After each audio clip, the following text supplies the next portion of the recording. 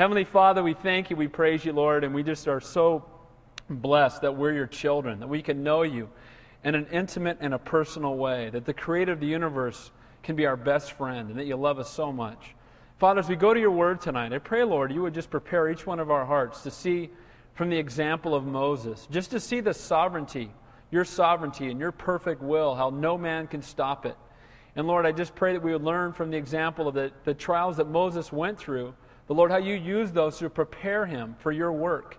And Lord, how you're preparing each one of us when we go through trials for ministry, to be able to reach out to others and to be conformed more to your image. So Lord, we just ask you to bless our time in the Word tonight. Again, that you alone would be our teacher, that our hearts would be prepared to hear. In Jesus' name we pray, and all God's people said, amen. By way of quick overview from last week, when we got to Exodus, we talked about the fact that after over 400 years of growth in Egypt, the infant nation Israel was now ready to leave behind the chain of bondage and seek a homeland. Exodus narrates that the liberation of the people of Israel from bondage in Egypt. But we know it was 400 years that they would spend before they would be liberated from their time there. We know that we talked about Moses being a type of Christ, that he's the author of the book, he's the main character of the book, and we're going to look at his birth tonight.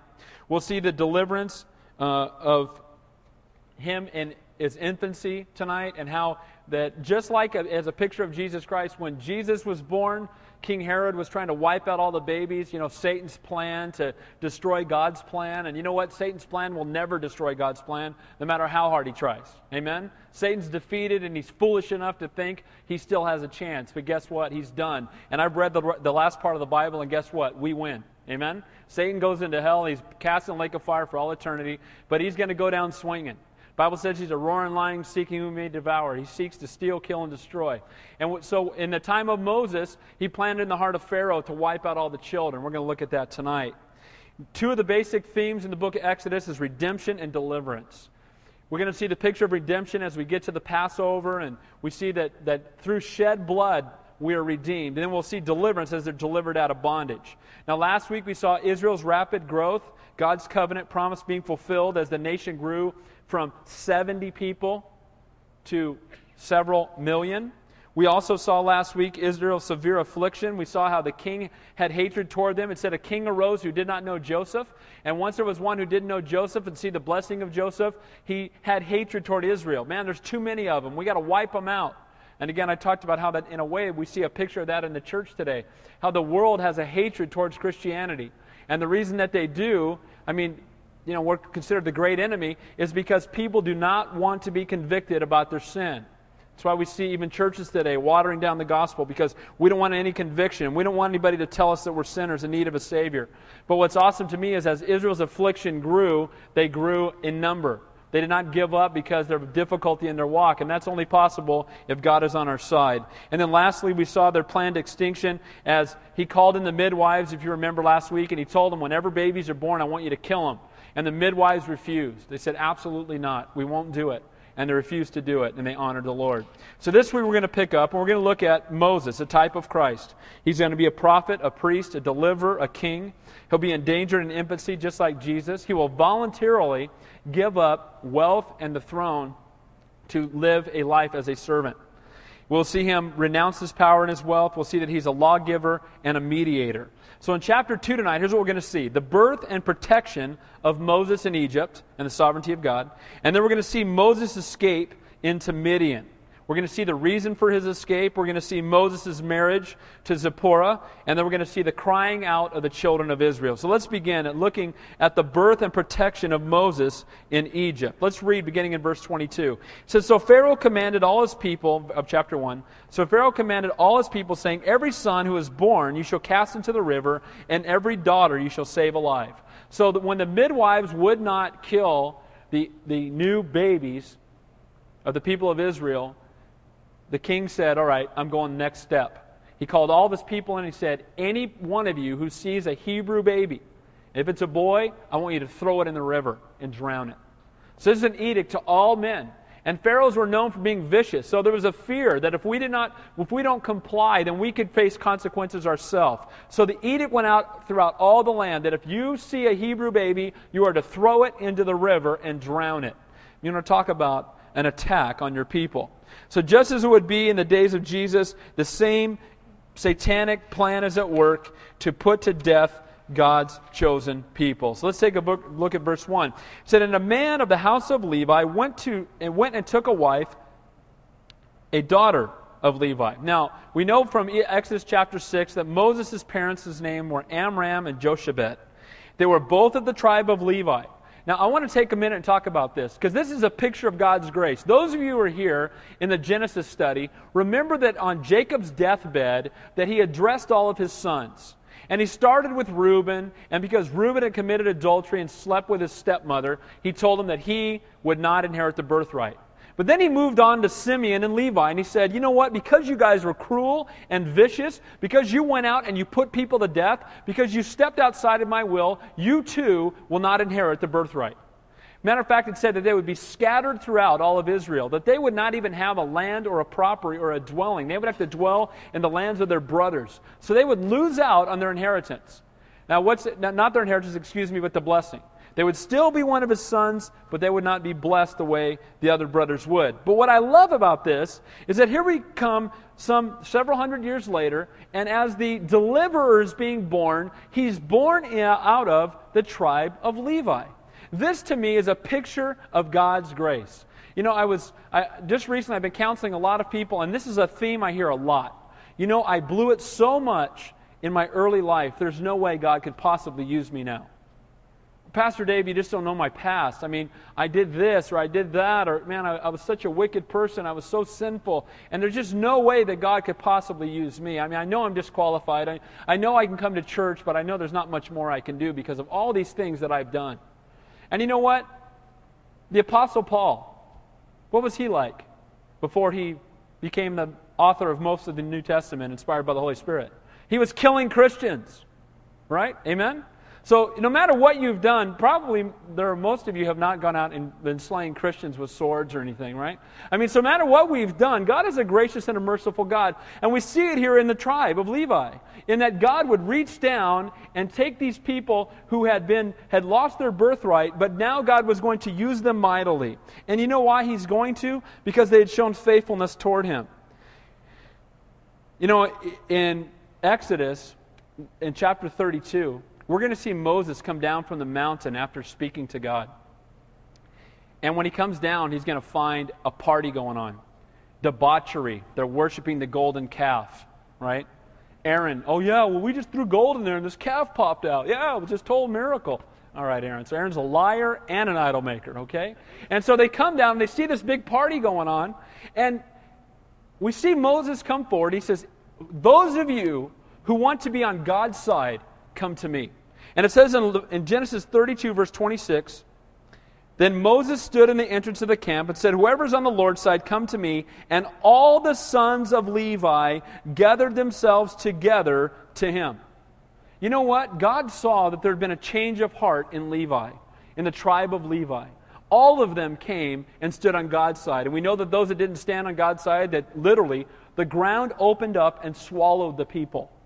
I think God was serious when He saw that they were idol worshipers. Our God is a God of love and grace and mercy, but He's also a God of judgment when we go contrary to His will. And so, praise God that past sin and separation from God can be wiped out through repentance and leading a faithful walk with the Lord. And praise God that Levi, I love this, that they're of the house of Levi is going to come Moses. And I love that. Praise the Lord for God's grace. So, if you're here tonight and you've gone through difficulties and you've blown it, join the club, because that's all of us in the room. Amen? If everybody who's ever blown it couldn't be in ministry, then we'd just all go home. There'd be nobody speaking, nobody leading worship. We'd be done, right? So praise the Lord for His grace. And I want to encourage you that if you're breathing in and out, God's not through with you. Amen? He still has stuff He wants to do with you. Verse 2. So the woman conceived and bore a son, and when she saw that he was a beautiful child, she hid him 3 months. Now Moses' parents defied the decree, which was that they were to take their child out and drown it. Now, can you imagine if they made that decree in the United States? It would be World War III. Because if someone showed up at my house wanting to drown one of my kids, I'm sorry. Literally over my dead body. Amen? No, I don't think so. No, we're not doing that. And so they said, you know what? We don't care what men say. We care what God says. And God has told us that we're not going to kill our children, so we're not doing it. And it says there that he was beautiful. And the word there is that it means that he was precious in the sight of God. God had a plan for Moses from the very beginning. It says in Hebrews 11, by faith Moses, when he was born, was hidden 3 months by his parents because they saw he was beautiful or fair to God. And they were not afraid of the king's command. Faith in God will overcome the fear of man every single time.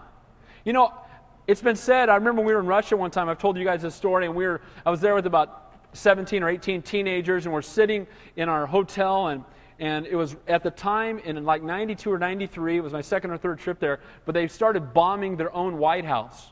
They were trying to overthrow their own president, and they were bombing their own White House. Well, you could see the White House out our window from our hotel. And there was upheaval, and there was rioting in the street. And we were supposed to be going to schools to preach the gospel and standing out on street corners telling people about Jesus. And I'll never forget sitting in a circle with these 17 teenagers. And some parents were trying to get a hold of us, pretty hard to get a hold of people in Russia, but we were getting messages from headquarters through emails and things like that. And what I loved is every one of these kids was excited about what God was going to do. Because they said, you know what? God's faithful. God brought us here. God's in control. God knows. And it was the most precious prayer time I think I've had in my life as 18 teenagers just prayed for 2 hours, excited about what God was going to do. And you know what? When you trust in God and you have faith in God, you have nothing to fear. Amen? Though he slay me, yet will I trust in him. God is faithful. God is in control. You know, if someone shoots me in the head, where am I? You can't threaten me with heaven. Amen? You know, you blow me away and all you're going to do is send me to paradise. So it's all good. It doesn't matter. And you know what? They said, you know, we're not going to honor men. We're going to honor God. And we're not going to drown our son. And they put him into hiding for 3 months. And God watched over him. So Moses' parents act by faith in God's ability to solve their problem. You got to realize that having this son was not, they didn't have to hide him for a week. They would literally have to hide him forever. Because as he got older, they would say, wait a minute, how old is he? Because this edict just came out right at the time of Moses. There should be no baby boys of Hebrews at all, period, anywhere. So if he starts getting to be 6, 8 months old and walking around, they're going to come after him. So they just trusted that God would solve their problem, and they had faith in the Lord. So take a look at verse 3. You've heard of Noah's Ark? This is Jochebed's Ark. How many knew there's 2 arks in the Bible? This is Jochebed's Ark. It says, verse 3, but when she could no longer hide him, she took an ark of bulrushes for him, dabbed it with asphalt and pitch, put the child in it, and laid it in the reeds by the river's bank. Now, this takes a great deal of faith as well. Can you imagine having your son in your home for 3 months? And this precious little innocent baby, taking that baby and putting the baby in an ark that you made, and you used pitch. It's interesting that that's the same element that Noah used to hold his ark together, is the same element used to hold this ark together. Both arks are a typology or a picture of Christ, in that anything that was placed into the ark, just like being placed into Christ, was saved. Anything outside of the ark in Noah's ark died. Amen? So he places this baby into the ark, puts it, says, Lord, I trust you. I put the baby into your hands. No doubt she had heard him and directed by God. And she takes the baby down and she puts him into the river. It's actually ironic that in a sense she's following the command of Pharaoh, who had said, any Hebrew baby who's born, I want you to toss them into the river. Well, she happened to put him in a boat before she tossed him into the river, but she did put him in an ark. She put him into the river and she set him there. Verse 4. And his sister stood afar off to know what would be done to him. We know from later texts that he has an older brother named Aaron, and he had an older sister named Miriam. So Miriam goes down to the side of the bank, and they put the ark into the water, and she stands afar off to see what is going to happen to her little brother. So Jochebed's actions were filled with incredible faith. It was an act directed by God to place him afloat in that exact spot, in that exact time, and to watch and see what would happen. Now watch and see the sovereignty of God. I love how God is in control of everything. Everything. You know, some people say, oh, we should only pray about, cancer. Yeah, pray about cancer, but, you don't need to pray about, little stuff. You need to pray about which class you should take in school. That's, whatever class you take is fine. You don't have to pray about, what schedule to pick up or what thing. Yeah, we do. I think we need to pray about everything. Amen? you know what? I don't feel like I could take my feet and set them out of my bed in the morning if I have not spent time in God's presence, seeking His will, seeking His face, asking Him to guide and lead and direct every path of my day. Amen? And to seek after Him. And so we're going to see the sovereignty of God, that He is in control of every aspect. It says, verse 5, Then the daughter of Pharaoh came down to bathe at the river. Now, do you think it's by chance that the daughter of Pharaoh just happened to pick that moment to go down to the river? You think that's just a fluke incident, right? You know what? I hate the word good luck. You know what? As Christians, we don't need good luck. Amen? No such thing. Good luck. What is that? That's saying that things just happen by chance. We don't need good luck. We need faithfulness of God. Trust in God. Amen? I don't need good luck. I need the Lord. And so, by God's divine plan before the foundation of the world, before He spoke the stars into the sky, He knew that Pharaoh's daughter was going to go down to the river and she was going to bathe at that exact moment, and that would be that this was God's divine plan. And we need to trust Him. So it says there that she went down to the river. And her maidens walked along the riverside, and when she saw the ark among the reeds, she sent her maid to get it. Now, this miraculous turn of events is going to turn Pharaoh's cruel and unusual desire to kill all the babies and turn it into a blessing from God used for God's glory. Why? Because had He not given this edict, then the baby would not have had to been put in an ark. If the baby had not had to be put in an ark, then it would not be found by Pharaoh's daughter. If Moses were not found by Pharaoh's daughter, then Moses would not be raised in Pharaoh's home.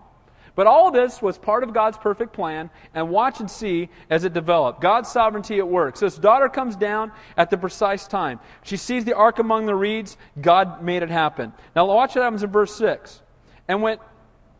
Verse 5, And the daughter of Pharaoh came down to bathe at the river. She saw the ark among the reeds, sent her maid to get it. And when she opened it, she saw the child, and behold, the baby wept. I want to tell you that God's sovereignty made Moses cry. You know why? Because look at the rest of the verse. So she had compassion on him. Why did she have compassion on Moses? Because he began to weep. Why was he weeping? Because it was a part of God's plan. Why was she bathing? Because God said so. I mean, every single aspect of this all happened in perfect timing, according to God's perfect will. It was God's sovereign plan. So she moves, her heart is moved with compassion. And she said, this is one of the Hebrew children. Now, this is interesting because what is her calling? She's Pharaoh's daughter. Do you think she knows what the command is? She's the daughter of Pharaoh. Of course she does. The command was, if you see a Hebrew child, you are to drown it. But here she sees the child. God moves upon her heart with compassion. And she looks at the child, and instead of drowning the child, she desires to save the child. This is all part of God's perfect plan. Knowing Pharaoh's edict, his daughter is possibly the only one who could knowingly ignore it and get away with it. And she does. Look at verse 7. Then his sister said to Pharaoh's daughter, Now, is it by chance that Miriam is standing right there when the baby is taken out of the ark, and she sees the baby crying, and Miriam comes walking up, and she, again, nothing by chance in the kingdom of God, God's sovereignty, a divine appointment. She walks up, and look what she says. Shall I go and call a nurse for you from the Hebrew women that she may nurse the child for you? So she says, obviously you haven't just given birth to a baby, so you cannot nurse this baby. Would you like me to go and get a mother for you from among the Hebrews who can nurse this baby for you? Man, I love God's plan. It's so much better than what we can think of. There's no way you could have thought of this plan ourselves, but God's plan is always perfect. So look at verse 8. And Pharaoh's daughter said to her, Go. So the maiden went and called the child's mother. Now, she's been hiding her son so that he won't die. Right? And now, instead, she's going to come walking right up to Pharaoh's daughter, and they're going to take the baby and hand her own son and say, I want you to go home and nurse your own child. And oh, by the way, look at verse 9. Then Pharaoh's daughter said to her, Take this child away and nurse him, and I will give you your wages. Wait a minute. I get to go nurse my own child, take him home. He's safe now. Nobody's going to come and kill him, and you're going to pay me. Now that's what we're going to do. Don't you love the sovereignty of God? Amen? You see how God's plan is way better than anything we could ever think of? So often we plan and we try to make stuff happen and we put stuff together instead of just saying, you know what, Lord, I trust you. Well, put the baby in an ark. Oh, wait a minute. Hey, I trust you, but not that much, right? I mean, sometimes we want God to give us A, B, C, D, and everything that's going to happen next, and then I'll step out in faith. Well, Lord, give me another job, then I'll quit the one I have. Lord, show me what's next, then I'll take the next step. And they were faithful, and they were blessed above what they could have ever even hoped for. Not only did God protect Moses, but in His perfect plan, Moses was returned to his mother, free from worry of his death, and Jochebed was actually paid by Pharaoh's daughter to nurse her own son. God is able to do abundantly above all that we ask or think. That's what the Bible says. This is only the beginning of God's ultimate plan for Moses. He's eventually going to deliver His people from bondage. Deliver Israel from bondage. So the woman took the child and nursed him. What a blessing. Now I want you to see something here real quick. It's amazing to me, and we see this quite often in Scripture. Look how spiritual the women... This is all women doing this. Let me go back and look. The midwives who were told to kill the babies, what did they say? No, we're going to honor God, we're not going to do it. What about Moses' mother? No, I'm not going to do it, I'm hiding my son. What about even the Egyptian princess going contrary to the will of her father because she had compassion upon Moses? What about Moses' sister, right? Following along. She could be in danger if they found out what she was doing, and instead she followed along. And you know what's neat to me? Is we know all these women's names from other parts of Scripture, but you don't see any of their names mentioned here. Because when we serve and honor God, it's not about who we are, but it's about glorifying Him. Amen? I think it's so irrelevant what someone's name is. Who cares? It's God's name that matters. Amen? So often it's, we got to, the worldwide ministry of, who cares? It's about Jesus. Amen? We're not of Calvary Chapel even, or we're not of Chuck Smith, and we're of Jesus Christ and Him crucified and risen from the dead. Amen? If you ever come in here and see the worldwide ministry of Dave, just shoot me. Just take out a gun and blow me away on the spot because I'm out of God's will. We don't want that. Amen? We want to glorify and honor the Lord. And I love the anonymity of these women. You don't see their names anywhere, but they were glorifying and honoring God. And all, no doubt, were unaware of the ultimate fruit of their actions. They don't realize that this act that they're doing is ultimately going to lead to the freedom of all of Israel. And sometimes it's the little things that we have no idea what's going to come, in this case, 80 years later. 80 years later is when the freedom from bondage is going to come. But right now, they're just being faithful to God with what's right in front of them. Sometimes as Christians, we're so anxious for what's next. Lord, Lord, I know you want to do more with me. Just show me what it is. And we're going to see that Moses goes through that.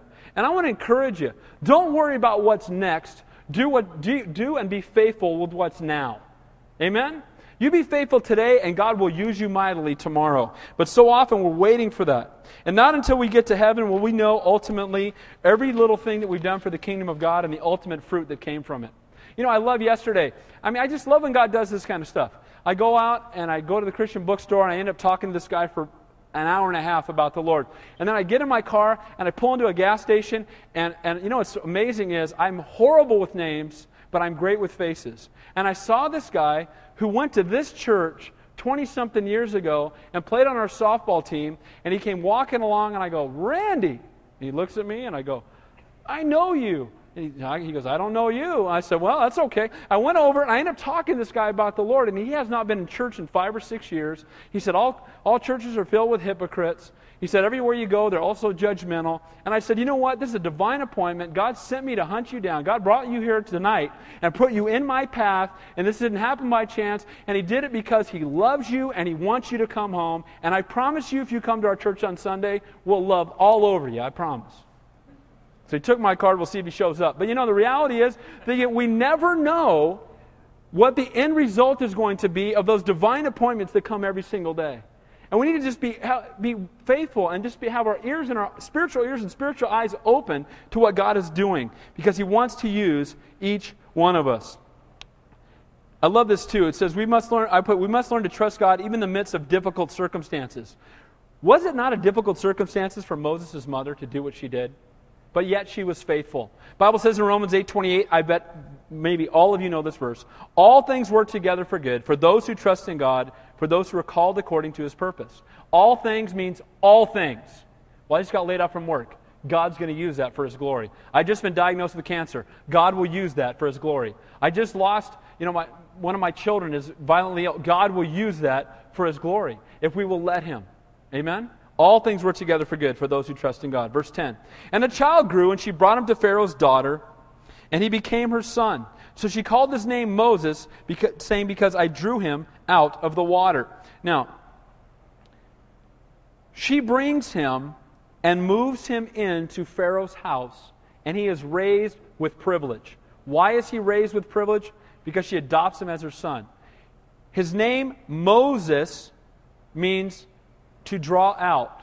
Now, she names him that because she drew him out of the water. But the reality is, he's going to be drawing the whole nation of Israel out of Egypt. Amen? She doesn't even realize when she's naming him that she's naming him prophetically. In Acts 7:20 it says, at this time Moses was born and was well-pleasing to God. He was brought up in his father's house for 3 months, but when he was set out, Pharaoh's daughter took him away and brought him up as her own son. And Moses was learned in all the wisdom of the Egyptians and was mighty in words and in deeds. So it's interesting that the deliverer Pharaoh had sought to destroy was instead raised and educated in his house. How does that happen? God's in control. That's how it happens. Amen? So we see that, man, He can do abundantly above all that we ask or think. God is so much greater than we can even ask for. So He's nourished, He's educated, He's prepared to lead Israel by being educated by the Egyptians. So let's take a look. Now, Moses means, again, to draw out, and it's an appropriate name for the way God would use him. Now we're going to see Moses escape to Midian. Verse 11. Now it came to pass in those days, when Moses was grown, that he went out to his brethren and looked at their burdens, and he saw an Egyptian beating a Hebrew, one of his brethren. So he looked this way and that way, and when he saw no one, he killed the Egyptian and hid him in the sand. Now, when Moses was grown, we know from Acts chapter 7 that at this point Moses is 40 years old. 40 in the Bible is a number of what? Who remembers? What is it? Testing. How long did it rain? 40 days and 40 nights, right? How long was Jesus fasting in the wilderness? 40 days, right? When you see 40 in the Bible, it's a number of testing. So for 40 years, he had been raised with the greatest worldly education you could possibly get. He had been raised in Egypt. He'd been given every advantage you could possibly have. And now, because of his burden for his people, he sees one of his own people being beaten. And having been brought up in worldly wisdom, Moses attempts to free God's people using worldly methods. Moses operating outside of God's will and God's timing. Here's what he does. He says, you know what? No doubt, as an Egyptian, he had been trained to fight. Egyptians loved archery. They loved hand-to-hand ball. So he had no doubt been trained to fight. So he'd been raised in intellect. He'd been raised in these different ways. And so now he tries to do God's work using worldly methods. What does that sound like? Sounds like the church today. Well, the world does it this way. This is how corporate America does it. We just need to bring corporate America into the church, and then it will be successful. Let's pattern ourselves after Microsoft. That's what we'll do. I mean, this is the way they grew. They use multi-level marketing, and we go out and we try to use worldly standards to do God's will. And guess what? It doesn't work. Amen? We need to follow after Jesus Christ. We got to fall in love with Him. It's not about programs. It's not about methods. It's about falling in love with God and being contagious. Amen? That's how the church grows. And so he tries to use worldly standards. So he goes down there and he jumps on the guy who's harming one of the Hebrews, and he kills the Egyptian. Moses' actions are 40 years premature because God's not ready to deliver them. It said that they must be there for 40 years. For 400 years and was still 40 years away. Moses needed more training. He was not ready to be the deliverer yet, as seen by his actions here. So he takes this guy and he hid him in the sand. The people needed more training in bricks and bondage to bring them to the end of themselves. And God orders things according to His infinite wisdom. He's not in a hurry, but His timing is always perfect. Sometimes we want God to be in a hurry. Hurry! Come on, Lord! Hurry! I can be honest with you guys. I knew that God had called me to be a senior pastor about 12 years before it happened. God made it very clear to me. This is what you're going to do. Okay. But there were times when I was anxious. And finally, God taught me, look, it'll happen in my timing, not yours, Dave. You just be faithful where you are. Right now, you're the youth pastor. You love those teenagers. That's what I'm telling you to do. You know, you're working the men's ministry. You minister to those guys and love them with your whole heart. Minister wherever you are. If God has more, He'll give it to you later. Amen? We don't need to hurry God's plan. We don't need to try to move it up. We just need to be faithful right where we are. Well, Moses is in a hurry. And if you're in the midst of a trial, ask God to show you what He wants you to learn from it or how He wants to use it to allow you to minister to others. Every trial is in your life for a reason. God will use it for His glory if you will let Him.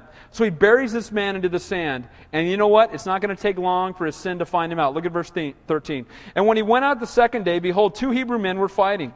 And he said to the one who did wrong, "Why are you striking your companion?" Then he said, "Who made you a prince and a judge over us? Do you intend to kill me as you killed the Egyptian?" So Moses feared and said, "Surely this thing is known." So in a very quick amount of time, Moses' sin is found out. Attempting to do things according to the flesh resulted in his being delivered to 40 years of desert training. That's what happens to Moses. Because he's out of God's will and he's doing things in his flesh, the Lord says, "You know what, Moses? You're not ready. Here's what we're going to do. 40 years of desert training, because that's what you need, man. We need to get you broken. We need to get your eyes back on me. You know, you better not be trusting in your Egyptian studies or your intellect that you learn from the worldly system. I'm going to take you out, and I'm going to give you 40 years of the school of God on the backside of the desert." And that's exactly what happened. And you know, we might look and say, "Oh, it's a trial and he's been disqualified for ministry because he totally blew it." But God had a plan, and He wanted to get Moses' heart in the right place. So He took him out of this place of prominence. He took him out of this place of privilege, and He put him out into the desert where he would be broken and he would learn to trust God and God alone. Instead of God's people being delivered from bondage at that moment, it wasn't God's time. God instead was working on Moses. Verse 15.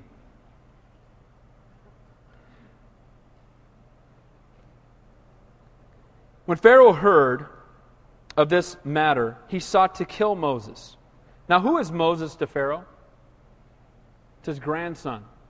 You know that Pharaoh has to be angry to want to kill Moses. But he has heard that Moses has turned and killed an Egyptian, and he sought to kill his own grandson. But Moses fled from the face of Pharaoh and dwelt in the land of Midian, and he sat down by a well. Now, when Pharaoh heard, he sought to kill him. And here we learn 2 clear lessons. 1, sin has consequences, and even in rebellion, God is in control of our enemy's actions. Pharaoh's threat drove Moses out of Egypt and into to Midian, Arabia, Sinai, and into God's classroom. God wanted to work on Moses' heart, so God allowed Pharaoh's heart to be turned against him, to seek after to kill him, and caused him to flee right into the place God wanted him to be. And he ends up out in the desert, and God says, "Moses, I've been waiting for you. We're going to spend a little time together. We're going to get your heart in the right place." Look at verse 16. Now, he goes out and he sits down by a well. Now, the priest of Midian had 7 daughters, and they came to draw water, and they filled the troughs of water to water their father's flocks. Then the shepherds came and drove them away, but Moses stood up and helped them and watered their flock. Now, the priest of Midian, his name is Reuel in this case, or Jethro, it's the same guy. And the Midianites were descendants of Abraham and Keturah. Keturah was the wife after Sarah of Abraham. Note the humility and industriousness of these young women. They are the daughters of the priest of Midian, and what are they doing? They're out watering the sheep. They're out being industrious and serving. As Christians, we are to be hard workers. Laziness is a sin. Did you know that? The Bible says so. Read Proverbs. Laziness is a sin. The Bible says a lazy man will say, "There's a lion in the street. There's a lion in the street. I can't work today. There's a lion in the street." They'll give every excuse and every reason in the world not to go out and be faithful. The Bible very clearly tells us that a man who does not work shall not eat. And you see that these women who are raised by the priests of Midian, Jethro, who we will see later as a godly man who will instruct Moses, and they were industrious and hardworking young women. It says in the next verse there that the shepherds came to drive them away. But Moses stood up and helped them and watered their flock. It's interesting that Moses' act of protecting their daughters while they were securing water was his third incident in which he sought to deliver others from harm. Remember earlier, he had already fought one person. He had already tried to get in the middle one more time. And here he is again. Moses is not afraid to stand up for people. Moses had no problem standing up and taking the flak for somebody else. And you know what? This is deliverer training. God was teaching him to be a man who could stand up to the prince of Egypt, to be the man who could stand up to Pharaoh by putting him in situations and giving him an opportunity. You know what? I guarantee you Greg Laurie's first time sharing the gospel was not in front of 30,000 people at Anaheim Stadium. It's those people who are faithful to minister at work that God's going to give a greater platform. It's those people who are faithful in the small things that God will use in the greater things. And right here we see Moses is being trained. And you know what? I love this because this anticipates his future, but through the midst of this horrendous trial, running for his life, he still wanted to minister to others. You got to remember, Moses is running for his life. His life's been threatened and he's running away, and in the midst of it, he comes to a well. He sees harm coming to these young women. The easiest thing would have been, look, I got enough problems of my own, tough on them. And sometimes we can make that same mistake. Well, I understand what you're going through, but hey, I got troubles of my own. You know, where does joy come from? J-O-Y, Jesus, others, yourself. Put Jesus first, others second, yourself last. You'll understand what joy's about. Moses, though he had blown it and committed murder, we see here, though, that God is preparing him. And even though he's in the midst of a difficult trial, he's still looking to minister to others. Now, this is an example of what we are called to do, guys. I want to say something to you as men and priests in your households. What do we see Moses do in this verse? He does two things. One, he drives the enemy away. In our home, we are called to be the spiritual leader and to drive out the things that are contrary to God's will in our home. If it's TV programs that are on, music that's being played, stuff that's being done, words that are being spoken. As the spiritual leaders in our household, God has called us, and we will be accountable before God one day, to be the ones to step up and say, as for me and my house, we will serve the Lord, and that's going to go. We're not going to do that. Do it lovingly and do it kindly, but do it. The number one problem in the homes today is men will not be the spiritual leader in their house. They're afraid to teach the word to their wives and kids. They're afraid to pray for their children. They're afraid to stand up. And they abdicate that position to their wives. And you know what, women? You're not less than your husband. You're just called differently. You're not less. You're equal. God loves you as much. You're as bit as important to the home. But you're not called to be the spiritual leader in your house. Your husband is. And you encourage him to be the spiritual leader. And you know what? If we will be spiritual leaders in our home, our marriages will be great. The Bible says in Ephesians 5, we're to sanctify our home by the washing of the water of the Word of God. What does Moses do after he drives the enemy out? He waters the flock. It's a picture of what we're supposed to do. We're supposed to drive the enemy out of our house, and then we're supposed to water our home through the washing of the water of the Word of God. Amen? Moses gives us a clear example. That's what we're supposed to be doing. And I love the reaction of these young women because we know that Moses was a good-looking guy. It says he was beautiful. It says he was fair to look. I mean, there's several places. Moses is a good-looking guy. Can you imagine these women out in the desert working out in the dust and they're going to the well, probably not seeing a lot of guys, and if they are, they're probably not real sharp and living out in the dirt, right? So they go out there to the well, and this guy, they're getting whooped up on by these other shepherds, real nice guys, and out comes Moses, right? I mean, I can just see the scene. He comes out with a stick and starts wailing on these guys, right? Get out of here. And then when he's done, he starts getting water for their whole flock. Now, this is not an easy task. This probably took a couple hours, not a couple minutes. He gets all the water and waters their flock. You'd think they'd go, ooh, Moses. I like Moses. We 7 of them. No, I saw him first, right? I mean, that's what they do in that Ten Commandments. That's not scriptural. But in Ten Commandments, they're all fighting over him. Oh, he's mine. I know I saw him first, right? And they're all trying to look as pretty as they can. But what happens is, that's not what happens at all. What they did is they went home. They didn't try to bring him home. Nothing. These were godly women. These were godly women who did not try to grab themselves a husband. They knew that God had someone for them, and you know what? I love that. They just went home. You listen, Ashley? They just went home. It's good. Picking on my daughter. Didn't mean to embarrass you, sweetheart, but bring him to our house. Let me talk to him first. That's what we need to do. So now, the priest of Midian had 7 daughters. They came to draw water, and the shepherds came and drove them away. But Moses stood and helped them and watered their flock. Then they came to a well, their father, and he said, how is it that you came so soon today? How did you get the flock watered so quick? So not only did Moses water the flock for him, but he was quick about it. He was serious about ministering to these women. How did you get home so quickly? And they said, an Egyptian delivered us from the hand of the shepherds, and he also drew enough water for us and watered the flock. So he said to his daughters, and where is he? Why is that you have left the man? Call him that he may come and eat bread. Their dad had to send them back to go get Moses. I like that. These women were not seeking out, they were waiting for the person God had for them. They were waiting for the approval even of their own father. So Moses' heroism brought him favor in the eyes of his future father-in-law. And the women, I love the women's modesty. They waited, and when he came, when they brought him back, we see that the father is the one that examines his heart. Verse 21, then Moses was content to live with the man, and he gave Zipporah his daughter to Moses. Now, verse 21, and she bore him a son and called his name Gershom, and he said, I have had a stranger in a foreign land. Now, these two verses move past some of the important details, but I want to make it clear. He spent 40 years in that wilderness. And we know this when we look at the Acts account and the Hebrews account of it. But we must not overlook that during that time it was toilsome, that he had the thankless life of a shepherd. He was a sheep herder. He went from being potential Pharaoh to a sheep herder. He went from having all the riches and wealth in Egypt to being out in the dirt watching a bunch of sheep. He went from a place of heavy influence to a place of where the people that he's watching, the things he's watching over, can't even talk back.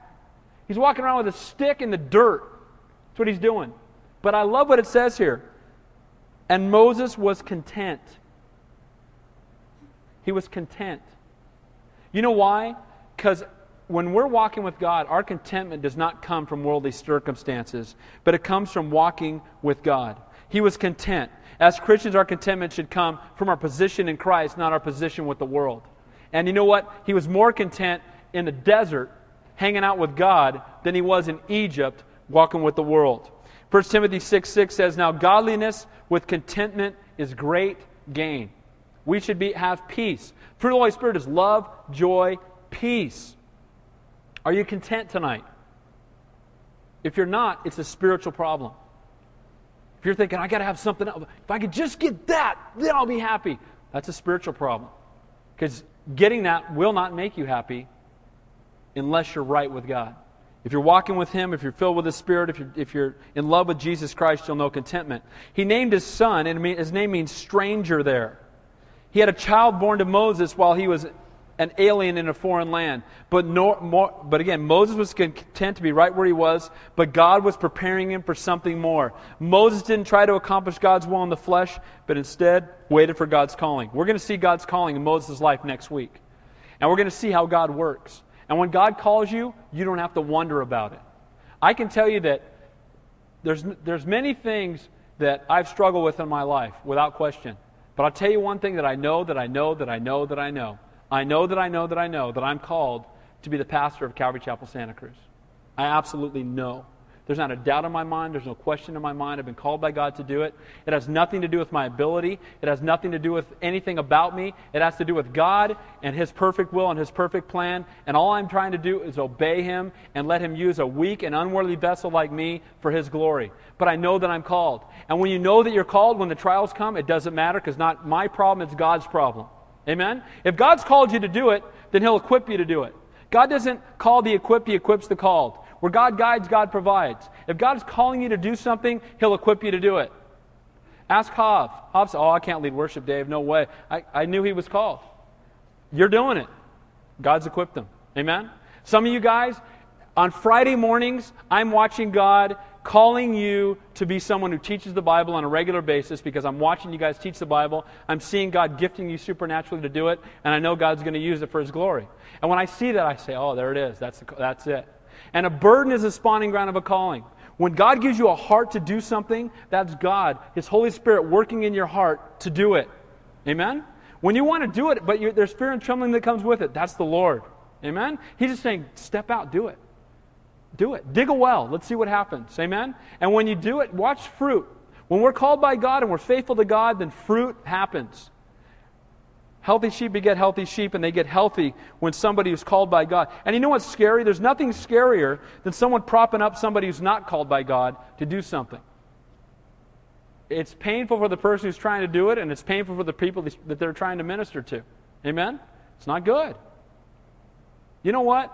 My number one most important thing to me when I look for somebody for ministry is heart. I don't care about ability. Means nothing. Give me heart. Our worship team in San Jose and our youth group, we had this guy that was gifted beyond measure. But you know what? He knew it, and he thought it was all about him. He'd get up in front of our youth group and do worship, and it was his show, man. And wow, you know, all this stuff. I'm like, bro, you know, reverb and you know, and no worship. And you know, he had this sound equipment he brought in, and you know, and I became the youth pastor, and he was already there. And 1 week of that, I go, oh, come here, we're going to talk. Come here. Bro, it ain't about you. Oh, man, I'm going to talk to Pastor Don. I've been worshiping, I've been doing this a long time before you got here. And I said, bro, let me tell you right now, you got two choices. You can either start worshiping God, or you're done. Because it ain't about you. And touch not the wine, touch not the women, touch not the money, touch not the glory. And you're touching God's glory with what you're doing. And I took this kid who'd been playing a guitar about 3 weeks, who loved Jesus, and I tore that whole band down, all six. I said, you guys are done. They went, no, you're not going to do any of that. We're not doing any of that. That's not what we're doing. Hey, how long have you been playing guitar? 3 weeks? You're up next week. You're leading worship. Kid got up there, sat on a stool, could barely play the guitar. But you know what? He had a great heart. And I saw 80 kids worship. It wasn't, you know, the Bill and Ted show or whatever, right? It was, and the guy closed his eyes and he worshiped, and everybody joined him. And you know what? When you're called by God, it's about your heart. It's not about your ability. Because where God guides, God provides. If God wants to use you, He'll equip you to do it. Amen? Praise God for that. It's not about us. Lastly, real quick, and I'm going over. Now it happened in the process of time that the king of Egypt died, and the children of Israel groaned because of their bondage, and they cried out, and the cry came up to God because of their bondage. So God heard their groaning, and God remembered His covenant with Abraham and Isaac and Jacob, and God looked upon the children of Israel, and God acknowledged them. What happened is the people of Israel were finally brought to the end of themselves, and they cried out to God. Without conviction, there can be no conversion. Until we see that we're in bondage to our sin, we'll see no need for a Savior. Until we finally realize that in our physical flesh, there's nothing I can do to get myself out of this mess. We've all got to come to that place. And the problem is that too often again, and I'm not trying to rip on other churches, but there are churches that won't tell people they're sinners. And until you know you're a sinner, you'll see no need for a Savior. And we've got to not water down the gospel. Christianity, you cannot have Christ without the cross. Amen? You can't just have, just believe, it's okay. No, you have to, the Bible says, if any man desires to come after me, let him deny himself, take up his cross, and follow me. We've got to die first. When we come forward to get saved, we need to come weeping, not dancing. Amen? Why? Because we're broken over the fact that we're desperate for God. God brought Israel to that place. They finally got to the place where they're crying out, and they're saying, we're in bondage, we're helpless, God help us. Why had they been put in bondage to begin with? Because they had walked away from God. And now God has brought them to the end of themselves. It took 400 years. So He's preparing the messenger, the people that are going to receive the message, and at the same time He's preparing the messenger in Moses. Moses has been in the wilderness 40 years. Next week we're going to see God appear to him in the burning bush, and He's going to give him a calling and say, I want you to go back and save those people. I want you to go back. So while He's preparing Moses, He's been preparing the people of Israel to come to the end of themselves. And that's when salvation occurs. When God prepares the message and He prepares the messenger. So in review, we saw the birth and protection of Moses. We saw God's sovereignty at work. We saw Moses escape into Midian because he attempted to do things in the flesh that can only be done in the Spirit. And lastly, we saw his marriage and contentment in the desert because he was seeking after God and he was willing to stay right where God had him. That's a man that God can use. Do you have a song for us, Hob? Let me close with prayer. Heavenly Father, we thank You, we praise You, Lord, for the example of Moses. May we learn, Father God, to be content wherever we are. May we learn, Father God, that it's not about our flesh or our will or our passions. May we not take the things that the world has taught us and try to use them to draw people unto You. But instead, Father God, may we be people that are on our face before You, praying for those we would minister to. May we be, our eyes be wide open to the divine appointments you bring into our lives every single day. And Father, I just pray that we would learn like Moses did, to be content even when we're in the desert, to be content when we're going through trials, knowing, Lord, you're going to use it to conform us to your image and to make us into the men and women of God you've called us to be. Lord, we love you. We praise you, Lord. You're such an awesome God. In Jesus' name we pray. And all God's people said, amen. Let's stand and worship.